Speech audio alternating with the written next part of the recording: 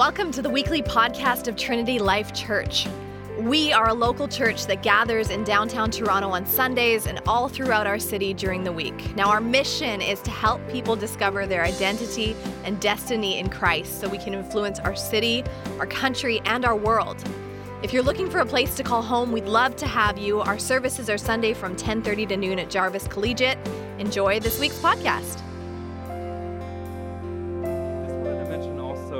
Just so you guys are aware, there's so many people around us in this church living on mission.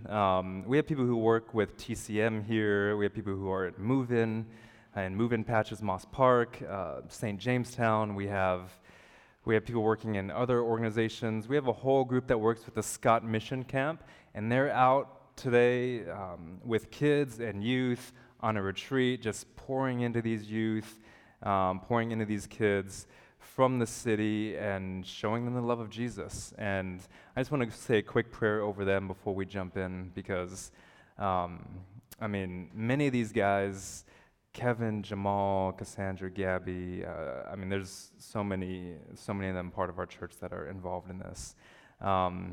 They were transformed by this ministry, and now they're giving back to it.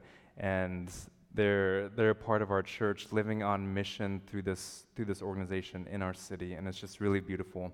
And they're with the kids right now. So let's just pray a prayer of blessing over them as we are with them in spirit right now. So Jesus, we pray that you bless them to just be you, to look like you, to act like you, to point these children and these youth to you. And Father, use them to call things out of the darkness and to bring them into the light. So pray that they would walk as children of light right now, because that's where they are. That's who they are in you, Lord Jesus. Pray all this in your name. Amen. All right, we're in our mountain series, and we've been going through this series for a few weeks. It's through the Sermon on the Mount, and what I want you guys to remember is this is all one sermon. So this is Matthew 5, 6, and 7. Jesus is preaching this, and it's all one sermon. What we have the tendency to do is take this out and piecemeal it. But the context is so important to these passages. So I'll probably rehash it every time we're in a different passage, just to make sure you guys know that when Jesus preaches this, something's come before this, and some other things are coming after this, and we can't interpret a singular passage, these 4 verses, for instance, or 5 verses, whatever it is, we can't interpret them by themselves. We have to interpret them in this sermon that Jesus is preaching. Much the same way, if you just take something out of the middle of this sermon and remove it from the rest of the context of the sermon, you might misunderstand what I was trying to talk about, what I was getting at. So we don't want to do that with Jesus. We don't want to do that with the Word of God. So I'm going to continue to talk about these things. And just to bring you along, we've talked about, starting in Matthew 5 with the Beatitudes, Jesus is building kingdom character here. Okay, He's already said, repent for the kingdom of heaven is at hand, and he's showing us how to be kingdom citizens, and he's building something into us, something that we aren't currently, and he's trying to put this character into us. And he's doing this by telling us that we are certain things in him, that we are these things. So first of all, he said, you are blessed, and we preach a sermon on that. You are valuable, salt and light. You are fulfilled. You are, I can't remember what happened after that. Rescued. You are free. All these things that Jesus has said that we are now that we're in him. And today we're talking about you are transformed. And as Adam read, the passage is this passage, eye for an eye, tooth for a tooth, which is so often misunderstood and misinterpreted. So I'm going to try to clear some of that stuff up for you today. Let me start off with this story. So, growing up, I was a runt. I have a twin sister, and she was always bigger than I was growing up. Everyone always thought she was older than I was. I was this little tiny guy. I was 5'2" until my last year of high school. So, and I grew, when I met Missy in university, I was still growing. So, and now you have this magnificent being before you today. But it took many years for this to happen. So, growing up, I was just this little guy, and I was a funny guy. I was like the class clown type of guy. And And so just really fun-loving. And why are you laughing? So in elementary school and then into grade 6, I was in 2 fights. And the first fight in elementary school, I was sitting on this, I got on the school bus. I used to ride the school bus to and from school. Got on the bus, and there's this guy sitting in this seat next to the window, and I sat next to him in the aisle. And I have no idea, and the guy, he was in my neighborhood. His name is Tomas. He was in our neighborhood, and that's Spanish for Thomas. In case you're wondering, Tomas. So he was in our neighborhood, but I didn't know him that well. So I sat next to him, though, and I don't remember why the fight started, why arguing started, but he tried to push me off of the seat. And so eye for an eye, right? I smashed his face into the window. That was what my retaliation was he's going to push me out. So I pushed his face in the window. I don't know what happened after that, probably scratching, pulling of the hair, biting, clawing. I don't know what happened after that. Bus driver stopped it, all that stuff. The second fight was a few years later, and this was grade 6, a few years later, again, on the school bus, and I'm sitting next to a friend, and he was, like I said, I was a runt. He was bigger than I was. He was at the window. I was in the aisle.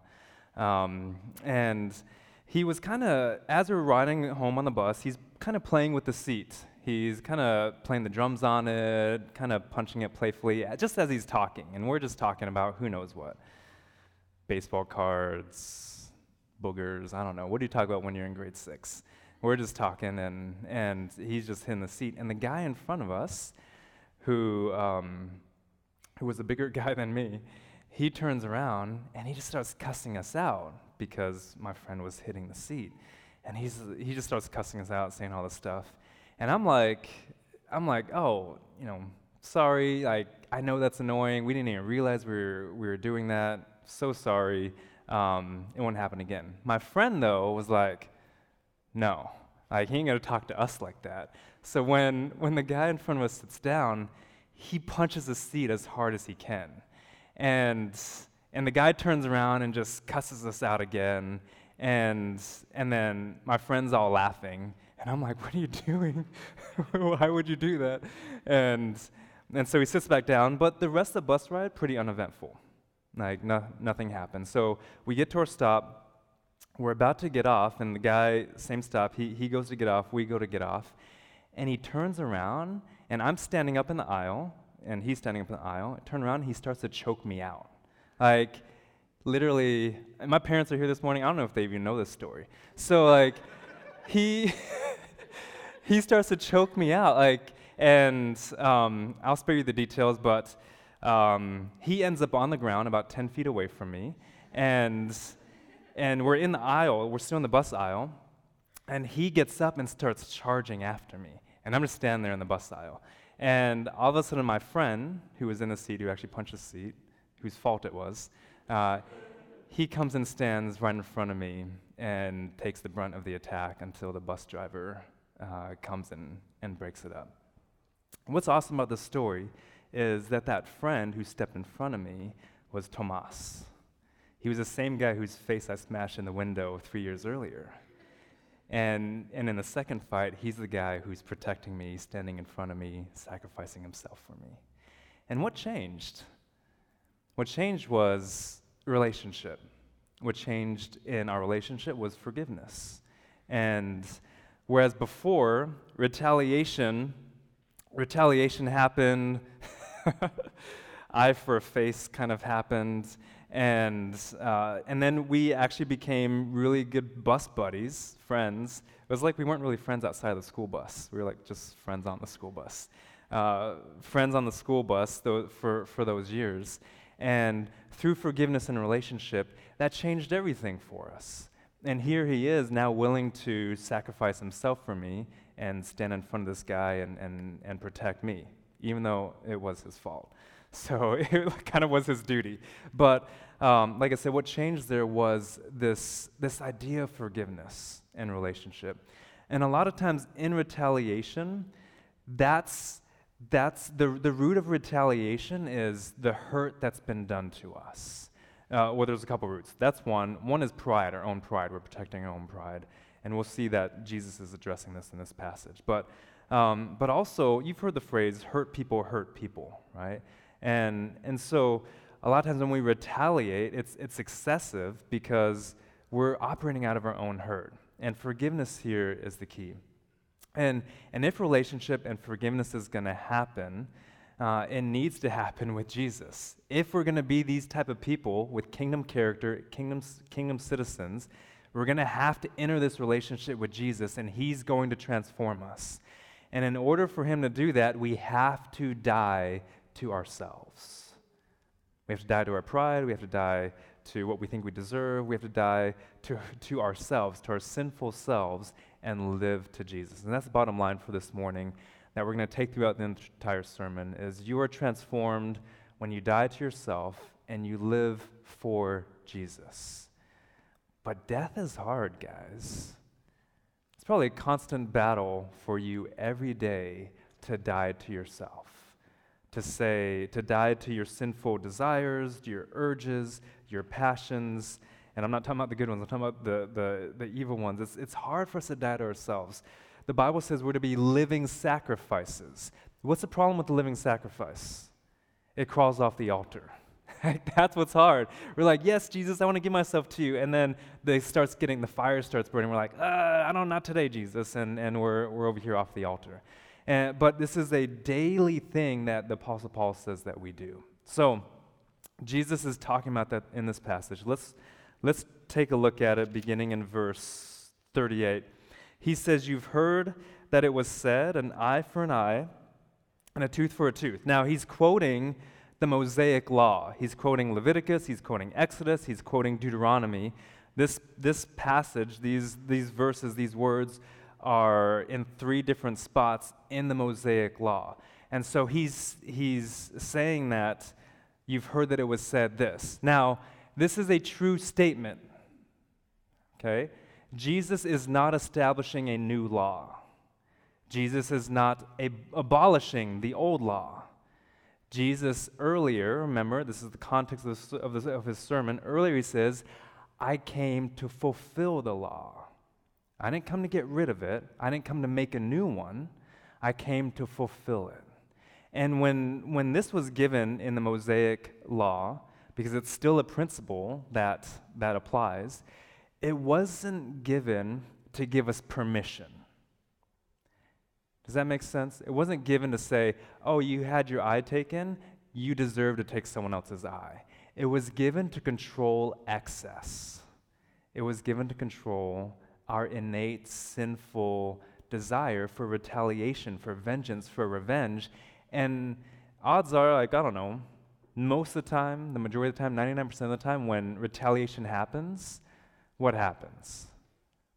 It's more excessive than the actual act. The actual first act, than the actual first wrongdoing. It's excessive. And what the Mosaic law was supposed to do, what this principle is supposed to do, is curb that, is control that. But it was never to say, oh, now you have permission to get what you deserve. That's a wrong interpretation of what this is.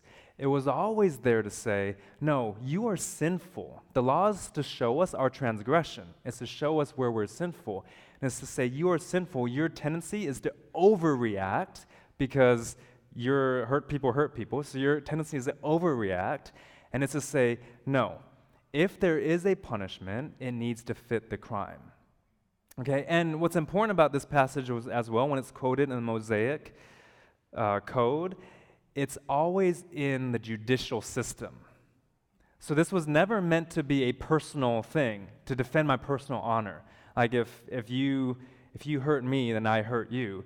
It was always meant to be enacted in a court of law, judicial justice. Okay, so this provided for justice. So when Jesus says, "You've heard that it was said, an eye for an eye, a tooth for a tooth," he's not abolishing it. He actually hasn't even said anything about it. He hasn't said anything bad about it. He hasn't said anything good about it. He's just saying, "You've heard it was said this, but I say to you." And when he says that, again, he's not taking it out. He says, "But I say, do not resist the one who is evil." Let's stop there. Do not resist the one who is evil. And now let's put it back with eye for an eye, tooth for a tooth, because this is really important for us here. Our tendency, and what the Pharisees were doing, the religious people of the day, what we tend to do, what you might interpret this passage as, is that now you get something you deserve. So if some wrongdoing is done to you, that person has to have the wrongdoing done to them. What Jesus says when he says, "But I say to you," is he's showing us a better way. He's showing us kingdom character. He's showing us that we're transformed now. There's something else. The question isn't do we retaliate or not, or do we not retaliate? There's a new question. It's how do we point to Jesus in this moment, especially and even in the face of violence and wrongdoing. And with the Pharisees here, they just got it totally wrong. One, they're interpreting the passage in terms of their personal honor, their personal pride. They're interpreting it as like, if you do this, then we get to do this because you've hurt me. And then second, they were saying, this is our right. We deserve this. We get to do this now because you took something away from me. I in order to make it right, I take something away from you. Like I said, my dad's here this morning. One of the biggest things I remember from growing up in my house was this statement: 2 wrongs don't make it right. He used to say that all the time. How many of your parents said that to you growing up? All the time, 2 wrongs don't make it right. Basically, Jesus is saying that here. Like, the Mosaic legislation wasn't to say, hey, do 2 wrongs and that's going to make it right. It was just to curb our sinful nature. And Jesus is saying, hey, there's a better way than this. There's something better than this for you out there. And the thing is, with these passages, we talk about anger, there's lust in here, there's divorce, there's oaths. Remember, again, this is so important for the Sermon on the Mount, Jesus is not establishing a new code of ethics. Okay, and he's not prescribing things for us. So a lot of times people read these passages, like let's just take the anger one. And your question is, well, can I be angry then? Is anger a sin? How angry can I be before I sin? And if you're asking those questions, you're completely missing what Jesus is saying. If you're saying, well, how can I be angry and not sin? You're missing it totally. Jesus isn't talking about that. What we end up doing when we ask those questions is establishing a new law, a new boundary. If your question is, how far can I go in anger before I sin, then you're just looking for the line. And you're just saying, I don't want to cross that line. I want to be on this side of the line. That's just a new law, guys. Jesus isn't establishing a new law. He's fulfilling it for us. He's taking away the line. He's erasing the line, okay? Because he says you are now living under grace and freedom. Stop trying to live under the law. Isn't it tragic and sad that those of us who are followers of Jesus, our reality is grace and freedom, that we keep on wanting to live under the law? Because we ask questions, oh, am I sinning when I do this? Is this a sin? Like, you know what? My daily life, I don't even think about sin. I just try to point to Jesus and live under grace. Like, if I mess up, I recognize I'm under the grace of Jesus, and I'm going to keep on going. There's no guilt, there's no condemnation for your sin in Christ Jesus. If you're in Christ Jesus, if you're a follower of Jesus this morning, sin should not even be something you think about. You should think about Him. Why do we think about things that are evil when we have what's life and good for us right in front of us when we have Jesus? Like, if we're going to point people to Jesus, we need to live our lives for Jesus. In order to do that, we need to die to ourselves. We need to die to that sin. We need to die to those passions. We need to die to those evil desires. We need to die to our sinful nature. Okay, and Jesus here is trying to erase the line for us. He's not drawing a new boundary. He's not making the circle bigger.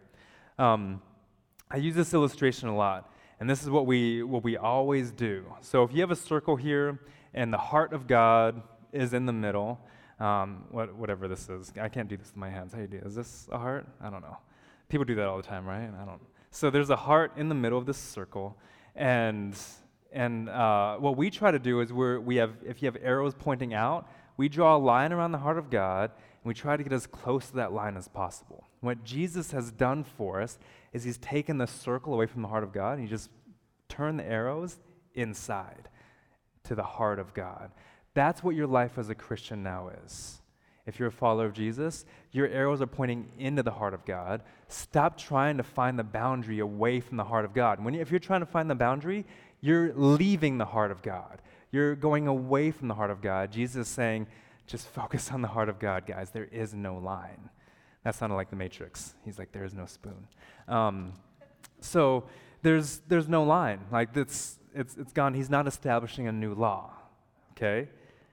Because he's given us something much more beautiful. Now, again, let me be clear. That does not mean there's no Christian code of ethics. That does not mean that.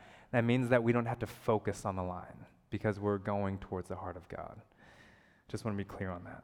So he says here, but I say to you, do not resist the one who is evil. But if anyone slaps you on the right cheek, turn to him the other also. What? Like, that sounds pretty ridiculous, right? Like someone comes and punches me in the face, I'm like, oh yeah, get this side too. Like, what is he saying there? Whatever rose up in you when I just read that statement, whatever rubbed you the wrong way with that, that's what Jesus is trying to root out of your heart this morning. That's what he's trying to get rid of. If you read that statement and you're like, I can never do that, Jesus is trying to take that out of your heart. Now, again, this isn't a law. He's not saying you heard it was said eye for an eye, but I tell you, let people slap you around. That's not what he's saying. He's getting to the heart. He's trying to take us from the letter of the law to the spirit of the law. And what he's doing is he's focusing on our sinful nature and dying to ourselves. Okay, so when he says here, if anyone slaps you on the right cheek, turn him the other also. What I get a lot of times when I talk to people about this is, so what, am I just supposed to lay down and let someone walk all over me? And I'm like, well, where did you get that in here? Where did you read that? No, you're not supposed to do that. As Christians, we are supposed to stand against injustice. Okay, the scriptures say that. We are supposed to stand against the evil one. Yes, we are supposed to protect those who are unprotected. We're supposed to take care of widows and orphans. We're supposed to serve the poor and lift up the oppressed. We're supposed to do these things and stand against evil. So if evil is happening, we don't just stand by idly. We do something to correct that evil. But a lot of times what we do is we correct evil with evil. We don't correct evil with good.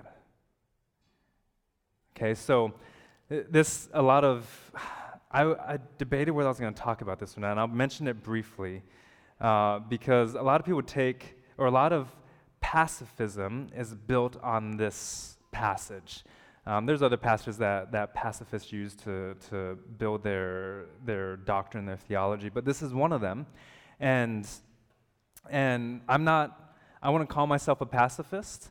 I will call myself a peacemaker because that's what Jesus calls us in Matthew 5:9 here, that we're to be peacemakers. Pacifism has a whole bunch of baggage and has a whole bunch of different things. So I wouldn't use that term, but let's talk about peacemaking. Okay, we think that.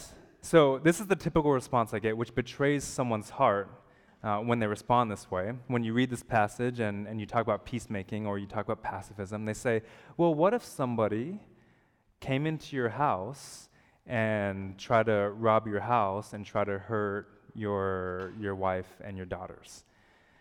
And that's normally the response. What if someone does something against you? And that's exactly what Jesus is getting at here. He's saying, I want to say exactly what Jesus is getting at, but there's a couple things that play here. One, Jesus, this context is your personal honor and pride. Okay? Does that make sense? So when something is done against you that affects your personal honor and pride, what is your reaction? Is it to retaliate? Is it to seek vengeance? Is it to correct your hurt pride? Is it to assert yourself? Jesus is not talking about evil acts here in the sense of someone coming to your home and robbing you and doing stuff to your family. Like, that is an injustice that, yes, I would stand against, okay? But if someone curses my name for whatever reason, my response shouldn't be to curse them back or to do more to them. If someone comes up here this morning, Daniel comes up here and just smacks me in the face, which he probably has every right to do, my response should not be to smack him in the face, like, because I felt like he embarrassed me in front of all you guys, right? That's an issue of personal honor and pride, and that's what Jesus is talking about here. He's not talking about like these whole like hypothetical acts, and so that's why I don't like building a case for pacifism on here, because Jesus isn't even talking about that, and he's going to show us, and this is why, the next three things. So he gives us three examples that shows us what he's talking about and shows us how we should die to ourselves in order to live for him. Number one is coming out of verse 40, and it's die to yourself by living freely. Verse 40 says, if anyone would sue you and take your tunic, let him have your cloak as well. Notice here the context of Jesus' example. He says, if anyone would sue you, so the context is a court of law. Okay, it's judicial justice that's at stake here, and so and there the tunic is like your inner garment, the cloak is your outer garment. So he's basically saying if someone's going to sue you, and remember, if you're in a court of law, that means they think you've done something wrong against them. That's why they're suing you. So he says if someone thinks you've done something wrong against them, your job isn't to fight for your honor. Your job is to not just give them your inner garment, but give them your outer garment as well. Live freely. Don't be attached to those things. Basically, he's saying, you're like, be naked. Like, be like, I was going to say something that wasn't going to sound good. But like, give them your inner and outer, and basically he's saying, like, you're naked now. You've given them everything you have. And the point here is, if we are going to die to ourselves, if we're going to live freely, then we can't be attached to a bunch of worldly things. Think about what you're attached to that trumps Jesus in your life, that trumps spending time in God's Word in your life, that trumps spending time with the body of believers in your life, that trumps living on mission, serving, all these things. Think about what you're attached to. Let's just start with phone. Half of you guys have your phone in your hand right now, hopefully taking notes. I see you. He's like, I got you. And just think about your phone. Like, we're so attached to them. We're just, even on vacation, even when we're supposed to be spending time with our kids, even when we're supposed to be spending time with our boyfriend, girlfriend, spouse, wife, friends, we're like looking at what our Facebook friends have said when your friend is right there trying to have a conversation with you. Like, we just came back traveling, and everyone, I'm like, you guys are on vacation. Why do you have your phone out? Like, I have my phone taking pictures, but I'm not like, anyway. So just think about how attached you are to something like that. How about your family? A lot of you guys are attached to your family, and that attachment prevents you from actually following God's call on your life. And guys, a lot of these attachments are good things, but what's happened is they become idolatrous things. They've taken the place of Jesus in our lives. We can go down the list. Coffee is a big one. I don't know if half of you guys are going to be angry with me if I start talking about coffee, but Seth, if Seth and I have actually talked about this before, when people say, like, I need my coffee to get going in the morning, I'm like, that's a problematic statement. Now I get it, coffee's enjoyable, like, you should, like, if you enjoy coffee, I'm not talking about that, that's good. You can enjoy it and not be an idol. Try not to look at Jamie over here. He's like, I'm not talking about you. You can enjoy and not be an idol, but if you say, I need this in order to do this, that sounds to me like an unhealthy attachment. You can put anything in that blank. A lot of us have those things. I need this in order to do this. How many of you guys say, oh, I need to pray. I need to just spend time with God in the morning before I do anything else in my day. I don't hear that statement as much as I hear I need coffee. I don't hear that statement as much as I hear I need the Word of God. And that's where it becomes a problem. So Jesus is saying, die to yourself, live freely. Okay, number 2 is coming out of verse 41. Die to yourself by living generously. If anyone forces you to go 1 mile, go 1 mile. Go with him 2 miles. This is in the context of someone forcing you to help them do something that you do not want to do. Back in that day, the Roman soldiers would come and be like, hey, carry my donkey 1 mile. And they'd like just basically like take you and you'd have to do it, or you would be punished. And so he says, if anyone forces you to go 1 mile, go with them 2 miles. Live generously. Don't let your personal honor and your pride get in the way of you living generously through your resources, your time, your money, your efforts, all those things. So, let's move on to number 3. Last one is die to yourself by living humbly. Give to the one who begs from you. Do not refuse to the one who would borrow from you. So many of us can't die to ourselves and live humbly because we're so we're just holding on to the things that we think are ours, the things that we think we deserve, to the things that we think we've earned. And this passage is saying, no, you haven't earned these things. God has given you these things. You're just a steward, and you're to steward your resources and to live humbly and to know that you're just a servant of God. And you're to live sacrificially with a servant's heart. And Jesus shows us that this is possible. Jesus shows us the life that we're supposed to live, and he lives this life. Philippians 2:5-11 talks about this.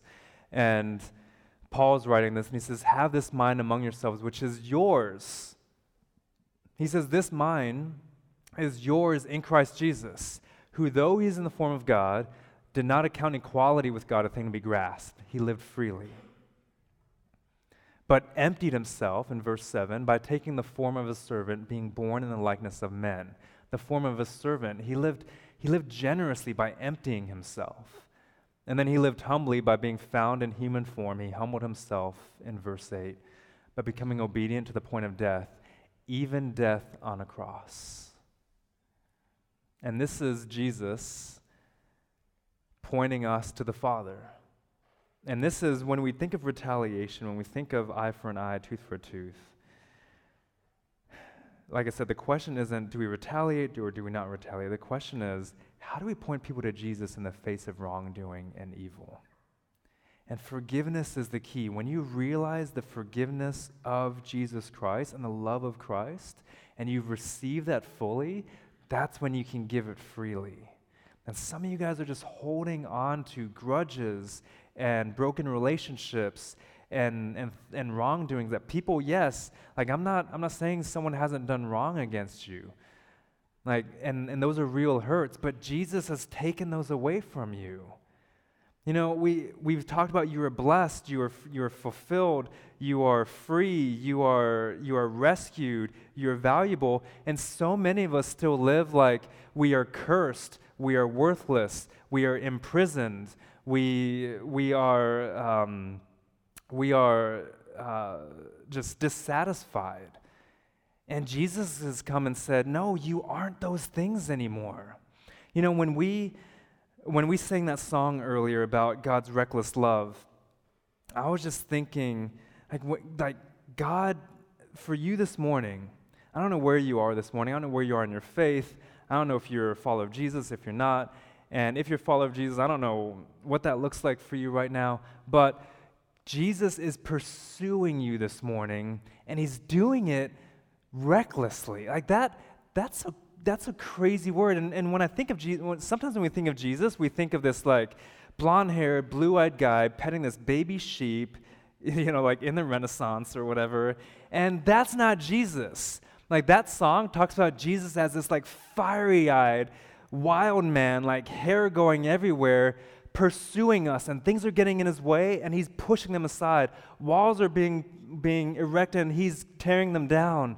Lies are being cast around, and he's saying no to those things, and he's running after you this morning. He'll climb any mountain. He'll go through anything just to get to you this morning, and he's not just strolling through this meadow. He's like viciously coming after you. He's a roaring lion. Jesus is wild. He's not tame. He's a lion that is roaring after you. And you know what? We often see this verse in the Bible on the devil that says he prowls around like a roaring lion seeking whom he can devour. And we're like all scared.